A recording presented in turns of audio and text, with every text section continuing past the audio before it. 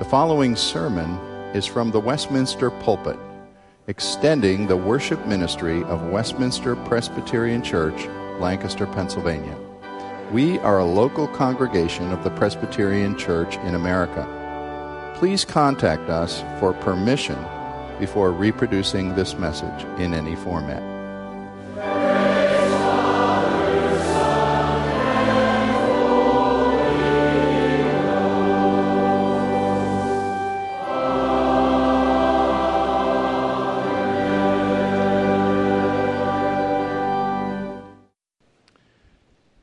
Today, if you're visiting with us, I'll tell you that we've been looking at a series which I had just begun that I said is going to have probably 12 parts, a topical series of messages in which I titled it, In Christ Alone. I wanted to look with you at 12 cameo pictures of Christ himself, who he is and what he did in the Scripture that we might glorify him. We looked first of all at Colossians chapter 1, an amazing short passage there that Paul describes Christ as the co-creator with the Father, that he was present at the creation and goes on to be that which holds the creation together, a great statement from Paul. Then last week we looked at Psalm 2, where David calls him God's established king, before whom all the powers of the earth must bow and literally kiss the Son, show their allegiance to him for the ultimate ruler. Now we go to something very different today on this Communion Sunday, another Old Testament passage, familiar to you. You'll recognize what I read. And I'm going to read from Isaiah chapter 53, as God's prophet is speaking about one who in the previous chapters is called the servant of the Lord, because he comes to redeem Israel and take Israel out of captivity to Babylon and raise them up. And he's one that will astonish people, we read in the previous chapter, 52:14. Many will be astonished by him. Listen as I read Isaiah 53, verses 1 through 6, familiar words. Who has believed what he has heard from us? And to whom has the arm of the Lord been revealed? For he grew up before him like a young plant, like a root out of dry ground. He had no form or majesty that we should look at him, no beauty that we should desire him. He was despised and rejected by men, a man of sorrows and acquainted with grief, as one from whom men hide their faces. He was despised, and we esteemed him not. Surely he has borne our griefs and carried our sorrows, and yet we esteemed him stricken, smitten by God, and afflicted. But he was wounded for our transgressions. He was crushed for our iniquities, and upon him was the chastisement that brought us peace. And with his stripes we are healed. All we like sheep have gone astray, and have turned every one to his own way. And the Lord has laid on him the iniquity of us all. The grass withers and the flower fades, but the word of our God abides forever. As I've said, we are pursuing here a series of epic Bible texts, most of which are quite well known, that tell us something about Jesus Christ, that we might better know him and better worship him. Colossians 1, 2 weeks ago, held up Christ in the creation, actually participating with the Father, and those amazing words saying that he now holds the creation together by his power. Psalm 2 last time held up Christ again in a glorious picture as the anointed king installed by his Father. Before all time, before there was an earth, we read of the king installed, the ultimate king, before whom every power in this world must bow. Anyone who would vaunt himself to be a leader or a dictator or a president or a prime minister in the presence of this one must kiss the Son of God in servile homage. Well, both of those previous passages painted Christ as very high and exalted. This morning we use the Nicene Creed as we like to do in December because of its emphasis on Christ and on a phrase like the words that He is very God, a very God. Those words always kind of thrill me when I say them. Those two opening texts that I've already brought to you set up certain expectations that, of course, Christ is a great personage. And you would think then, if I'm going to look at Him and speak about Him in 10 other passages in addition to those first two, that there would be passages that would carry out His greatness consistently. After all, if the Bible, let's say, gave a physical portrait of Christ, which it does not, but if it did, and let's say Matthew somewhere described Jesus as a man and said He was 6 feet 2 inches tall and had dark hair and a thick brown beard, and then John came along and said, well, Jesus was about 5'6" and had sandy hair, we would say, wait a minute, this isn't consistent. This isn't the same person. Well, we have something like that today because the person I read about here in Isaiah 53 is Christ. He's called the servant of the Lord here by Isaiah, if you want to really delve into what Isaiah is dealing with here, and I don't have time for much background today. But this servant of the Lord, we would think, ought to be consistent with what we hear about Christ in other places, not somehow seeming to be a very different person. And if you're still thinking about what we saw in Colossians 1 and Psalm 2, you would say, how can this person, described here as a man of sorrows, well acquainted with grief, stricken and smitten by God and afflicted, this doesn't sound like Jesus Christ. This can't be right. But here, of course, is the paradox of the Scripture. The Christ of glory is the Christ of the cross. And here we have this great passage that many of us would say, if there was no other indicator in all of the Old Testament that prefigured Jesus for us.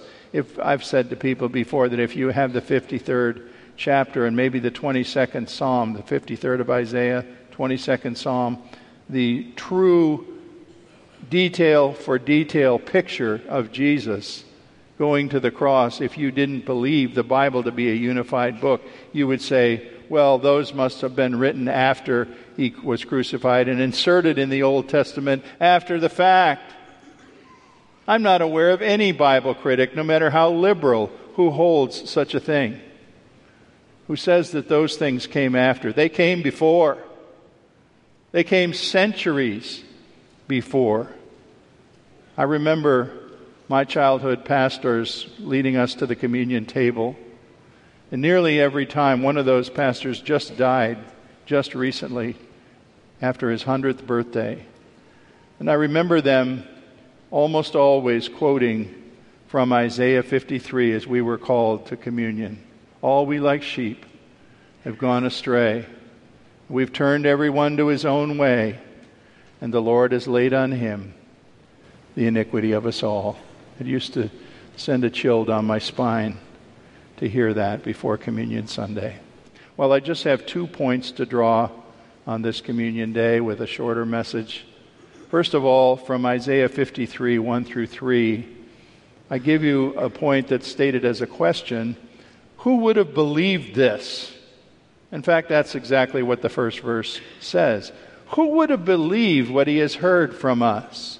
If you would look just before it, verse 14 of the previous chapter, many were astonished by this picture that will be presented of Christ.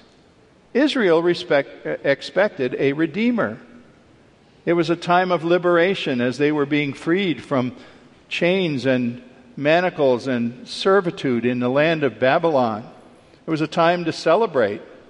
It was a time that chapter 52 says the Lord has bared His arm. In other words, the might of God was being shown on their behalf. That's 52:10. It says the Lord has bared His holy arm and all nations shall see His salvation. Sounds like the warrior God has come to free Israel. Well, how does a warrior God come forth? I know many of our young people and even many of you adults are well familiar with J.R.R. Tolkien's Lord of the Rings stories. And it's always interesting to see how Tolkien gets characters into some impossible fix where the orcs are encircling. Orcs are horrible beings if you don't know anything about them. I don't even want to describe them. They're just nasty. And they might be encircling the heroes and heroines, but someone is going to come in. The eagles come flying in to rescue, or quite often Gandalf, the white wizard, comes riding on his mighty horse, white horse Shadowfax, with a glittering sword and men of armor in his train to save the day. Well, I'm sure when Israel heard the Lord was bearing his mighty arm, they looked for something like that. They looked for the servant of the Lord on a white horse. Well, what do they see? What is shown to them? Who has believed what God did is the point. Many are astonished at what God did and in what form he showed up in the need of Israel and the hour of Israel's great weakness when they needed deliverance. The Savior God did not come as a Lord on a white horse with a flashing sword. That would have been what we would have done. We would have made him a handsome warrior, 7 feet tall probably, would have been about right size. I don't know what actor, I'm not up enough on young actors today to know who would portray this hero. I'd go for somebody like Robert Redford, or show my generation there. Redford's a little too old for the part, I think. But anyway, somebody that was handsome, muscular, tall, strong. What did Israel get when the Lord bared his arm and sent his servant? I wonder if you're aware of the fact that back in Leviticus, when God gave the law to Israel and gave them the instructions for how the priests would come and perform the rites of sacrifice in an approved way, there's actually detailed instruction in Leviticus 21 that a priest should not be someone with an obvious physical blemish. Now, there are no perfect people, but the priest was not supposed to be someone, let's say, who had a major birthmark maybe on his face, or someone who was a hunchback, or was born with missing fingers, or had a club foot. That person was disqualified before the Lord to serve as priest. On TV, maybe you saw what I did this past week, a very brief news item that rather fascinated me about a man. Don't know where he lived. I didn't catch that part of it. But a man who had a face transplant. Boy, it's amazing what medicine can do today. This particular man, they had a very brief sort of cloudy shot of him showing him before the surgery. This particular individual had tried to commit suicide with a gun in his mouth. He had ruined his jaw, ruined his lower face, ruined his nose and mouth. And they rebuilt his jaw, and transplanted the face of a cadaver. Now, I can tell you he still wasn't Robert Redford, but he looked a whole lot different. Amazing. Amazing. Well, what about someone who comes as the servant of the Lord to redeem Israel, who looks like that? That's what Isaiah 53 is telling us, is the kind of one that God sent. In the case of Jesus, suffering before the cross reduced his humanity. We don't know what Jesus looked like. We're never told one word of description. But we like to think at least he was an average-looking man. He certainly was pleasant, probably, to look upon. We don't know for sure. But what we're told is he came and was so despicable by the time the treatment of the Romans and others had finished with him, that nobody could even look at him. They drew back from even looking at him. Today I was driving here quite early, getting here before 7 o'clock, and coming down Valley Road near Manheim Township High School. It was kind of misty, and I wasn't looking for a moment, and I realized, my car might hit that animal that's laying dead in the road. And just as the wheel did glance off the animal, I realized it was a skunk.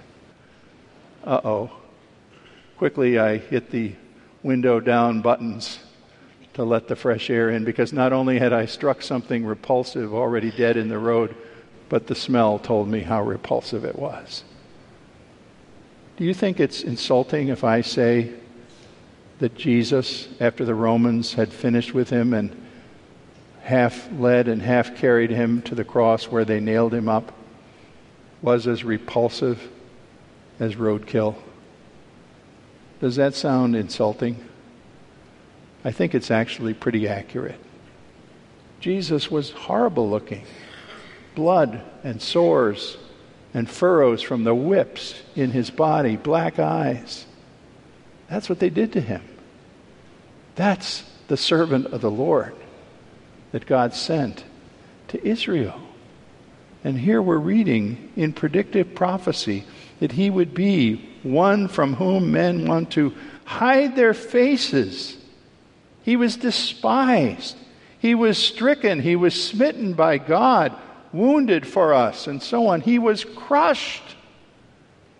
The prophecy goes into great detail to make sure we don't miss it. What they did to Christ was horrible.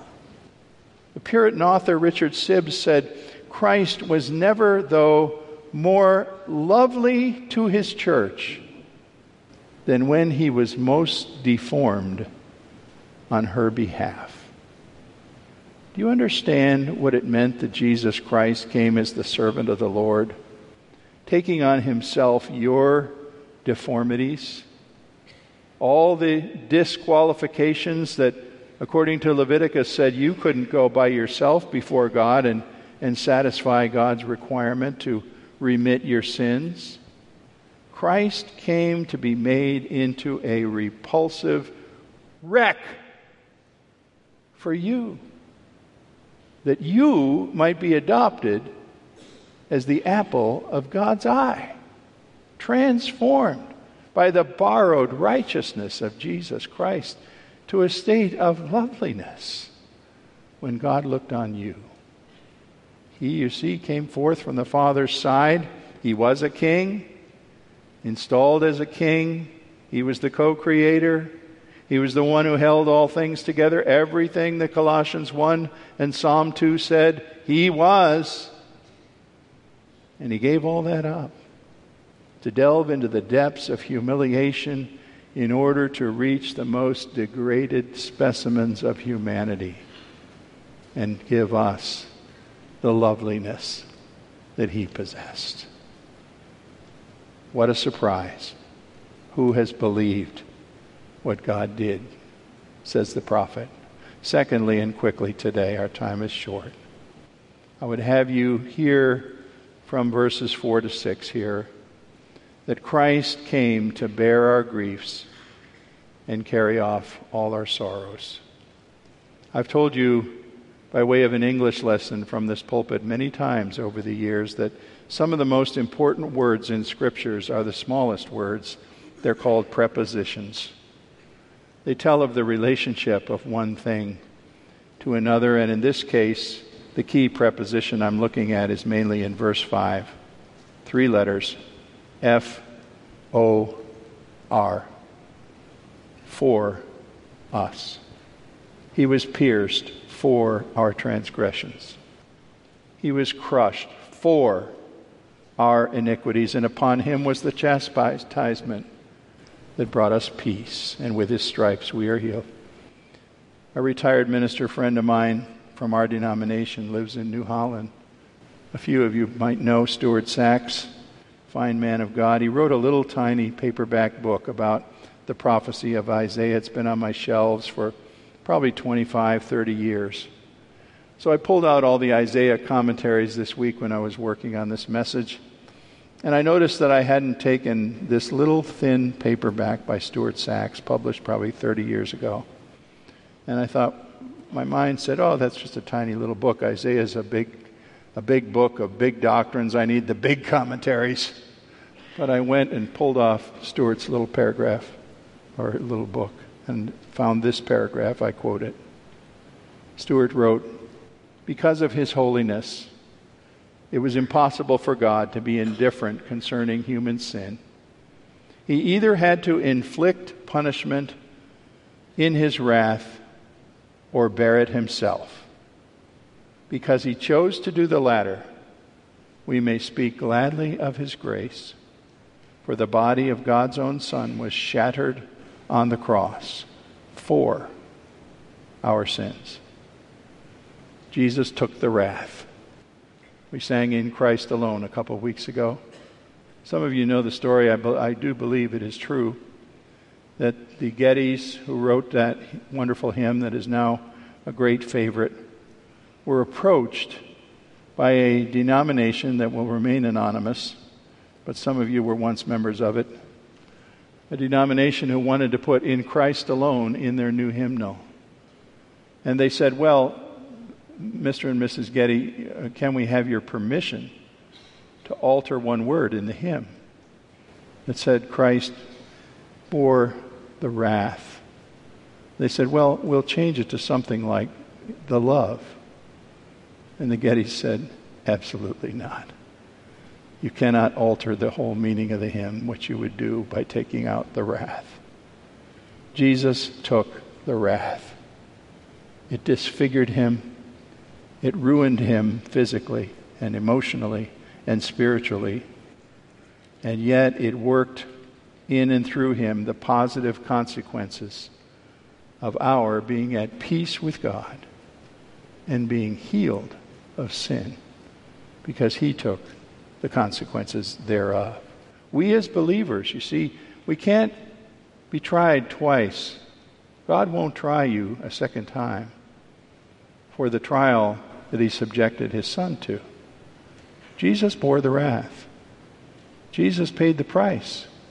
God will not say, oh, I see you coming along. I know my Son already died for you, but now it's your turn. You have to die for what he already died. God doesn't say that. There's no double jeopardy. He was arraigned for what caused God's wrath on our behalf. The awful, unexpected cross is a place where we were healed and we were restored if we belong to him. Christ was there bearing my guilt so I don't have to. God will not try me again. And therefore it was our old identity that was slaughtered and speared and crushed and buried along with Christ, so that what Paul said was absolutely true in Galatians 2:20. I am crucified with Christ. And I no longer live. That old person no longer lives. Christ lives in me. You see, folks, the same Christ that we saw in Colossians 1 2 weeks ago, the same Christ that we saw in Psalm 2 last week, the same Christ and no other is the Christ of Isaiah 53, who was shattered, who was crushed, who was made so despicable that you would have pulled back from him like a dead animal laying on the side of the road. Praise be to God alone, through Christ alone, for all that Isaiah the prophet foresaw in the historic message here that he could speak. And by the way, do you notice he speaks of it all in the past tense as if it's already happened? Because in the providence of God and in the work of God and the eternity of God, it has already happened. He has installed his king. He has sent his king. And the price that Jesus paid was as good as paid when God predicted it back here in Isaiah 53. What Jesus would do for me and for you. Count on it. Our Father, thank you. It's a horrible picture here, Lord. Not a pleasant one to read about. Not the exalted picture that we saw of the King on his throne last week. But thank you that Christ is this Christ. We trust in him. We look to him. We believe that what he did and what he paid was the only price you require. Thank you, Father, for Jesus' sake. Amen.